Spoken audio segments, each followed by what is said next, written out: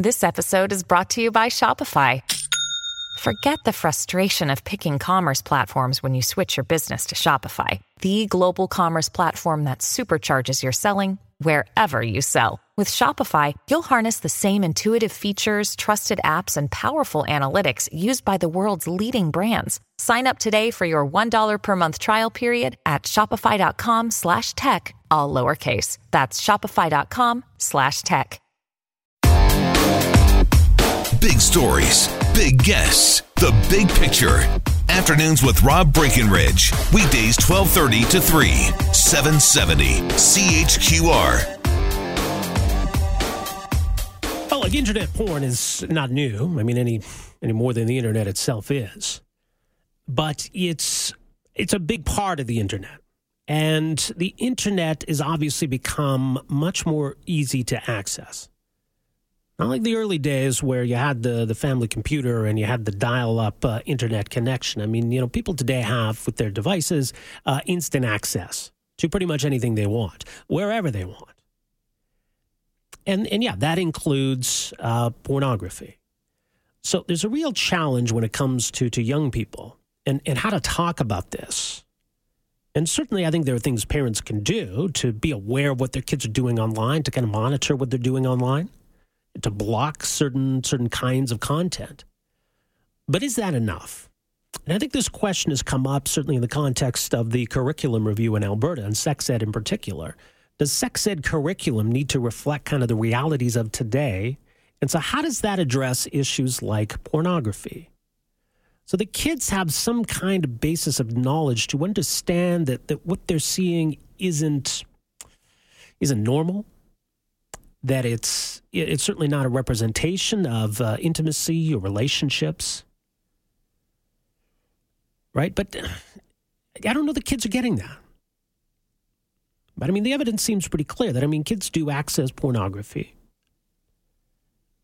And so what's the impact of that? And are there ways that conversations can be had to at least mitigate the impact that might have on them? So, again, it's certainly an important issue. It's the subject of a lengthy piece at New York Times Magazine.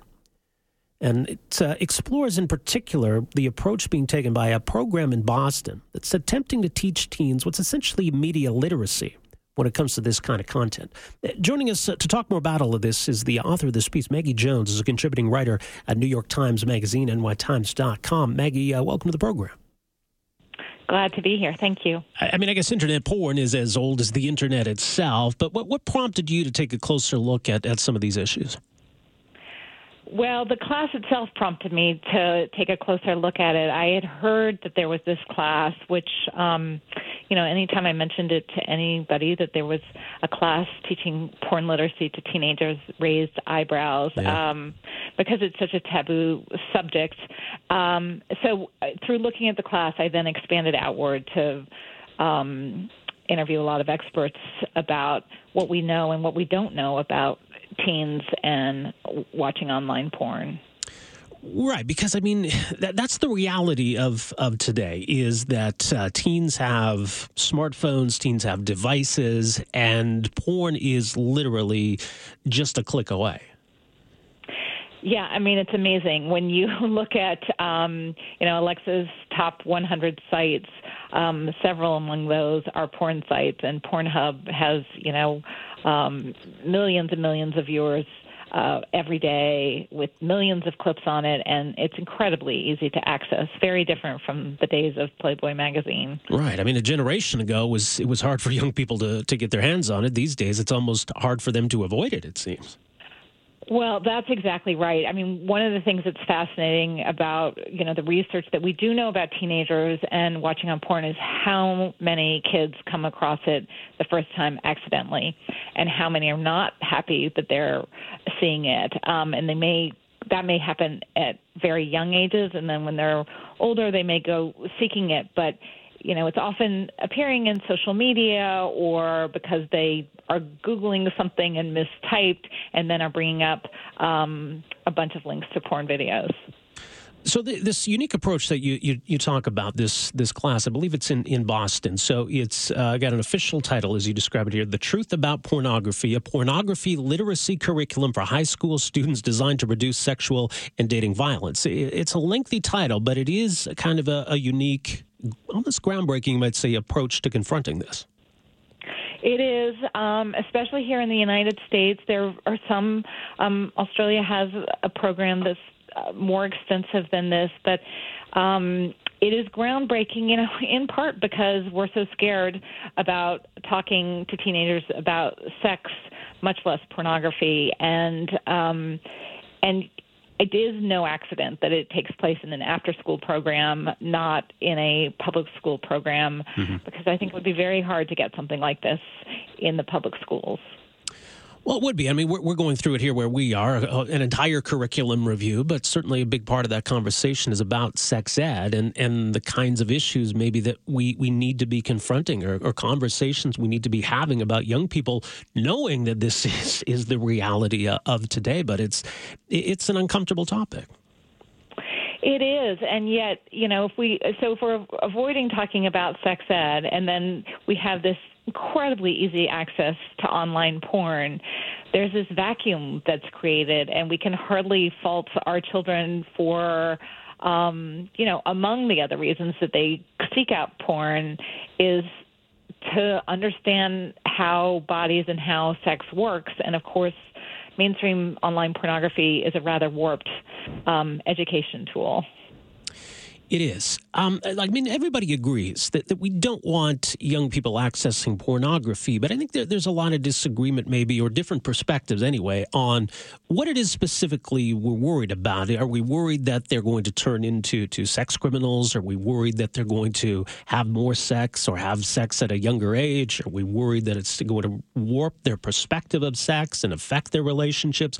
What is the overarching concern here, do you think? Well, I do think this is where we have to be very careful about how we think about this. As I say in my story, we shouldn't make this huge leap to thinking, all these boys are going to turn into, sexually aggressive predators and warp their libidos. I mean, there's a lot of talk about porn addiction, which we actually don't have evidence that there you can be compulsive about pornography, but it doesn't work the same way on the brain as a drug does. I think what we'll really should be worried about is that if that's the message you're getting about sex, it's supposed to be fantasy. But if you're taking it as reality, what does that do in terms of how you think about pleasure and what girls want and how you're supposed to act as a man or how you're supposed to act as a young female? There's no, for at least many kids, there isn't a counter narrative. And so it's the fear that this is their sex education and that they will use lessons from it that aren't the lessons we want them to take. Right, because I think most adults, or certainly those who have been in relationships and have some experience, for lack of a better term, under their belt, that if we come across a clip of this, or we see pornography somewhere, that we can assess it critically. That, oh my God, this is ridiculous. People don't look this way. People don't interact this way. Certainly, most people don't have sex this way. But I guess for young people who don't have that base of knowledge, they're coming at it completely unequipped. Yeah, and it surprised me. I mean, how many kids with a variety of backgrounds were coming to it unequipped. And there's, a senior in high school in the story who says there's nowhere else to learn about sex. So if you haven't had sexual experiences yourselves and, haven't had it been in a long-term relationship with somebody who communicates, why wouldn't you think this is the way that it goes? I mean, we certainly want to give teenagers credit, and they're smart and incisive in lots of ways, but if we haven't given the tools, that we haven't even given them media literacy tools to sort of say, okay, this is what sells, but this isn't necessarily what my experience is going to be like. Again, we shouldn't be demonizing teenagers for this. It's the lack of knowledge that we're giving them. Right. But it almost seems like a harm reduction kind of approach where, we're accepting that it's there, and we're trying to give teens the tools they need to cope with this world. I think maybe there are those who still think that we can somehow put the genie back into the bottle and keep this away from young people. Right, which I think is naive for those who do think that. We're not going to shut the internet down. We're not going to shut porn on the internet down. And frankly, especially for older teens, they're going to find ways around filters if they want to find ways around filters. And one of the things that really impressed me about this program was the acceptance of reality. We assume lots and lots of teenagers are going to see porn. So what can we do to make them better equipped, more literate, which may or may not make them watch less porn? I mean, from many of the teenagers I talked to, it did actually make them watch less porn, but that really isn't the goal of the program. The program's goal is, if you're going to watch it, understand the gender dynamics that are being shown, the racism and other stereotypes that are in pornography. Well, I suppose making pornography seem boring is maybe one way to steer kids away from it. But as you say, then that's not the express goal of this program. Right. I mean, it's interesting. One of the creators of the program had said that to me repeatedly. If it's a happy byproduct, if some of the teenagers watch less, but it's not an attempt to shut them down. And we know enough about teenagers psychologically to know that we're not going to strong arm them into not doing something. It's a far better approach to make them think about it and understand whether it aligns with their values, if they think it's affecting their relationships in some ways.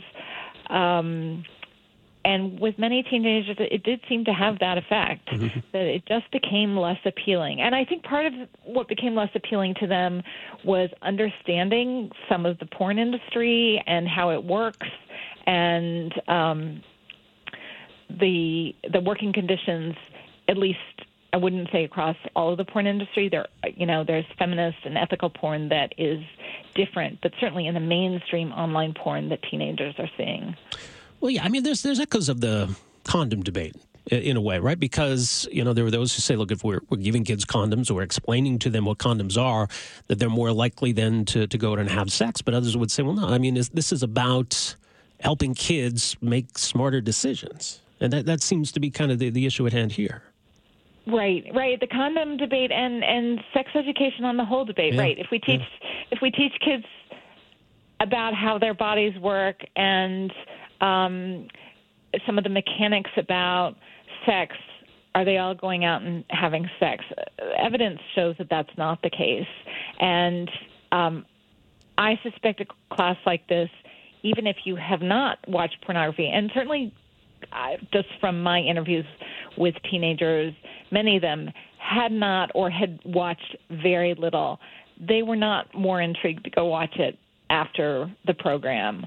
And I think it goes to this fear that, or this naivete we have that, teenagers aren't watching it, and a program like this could make them watch it.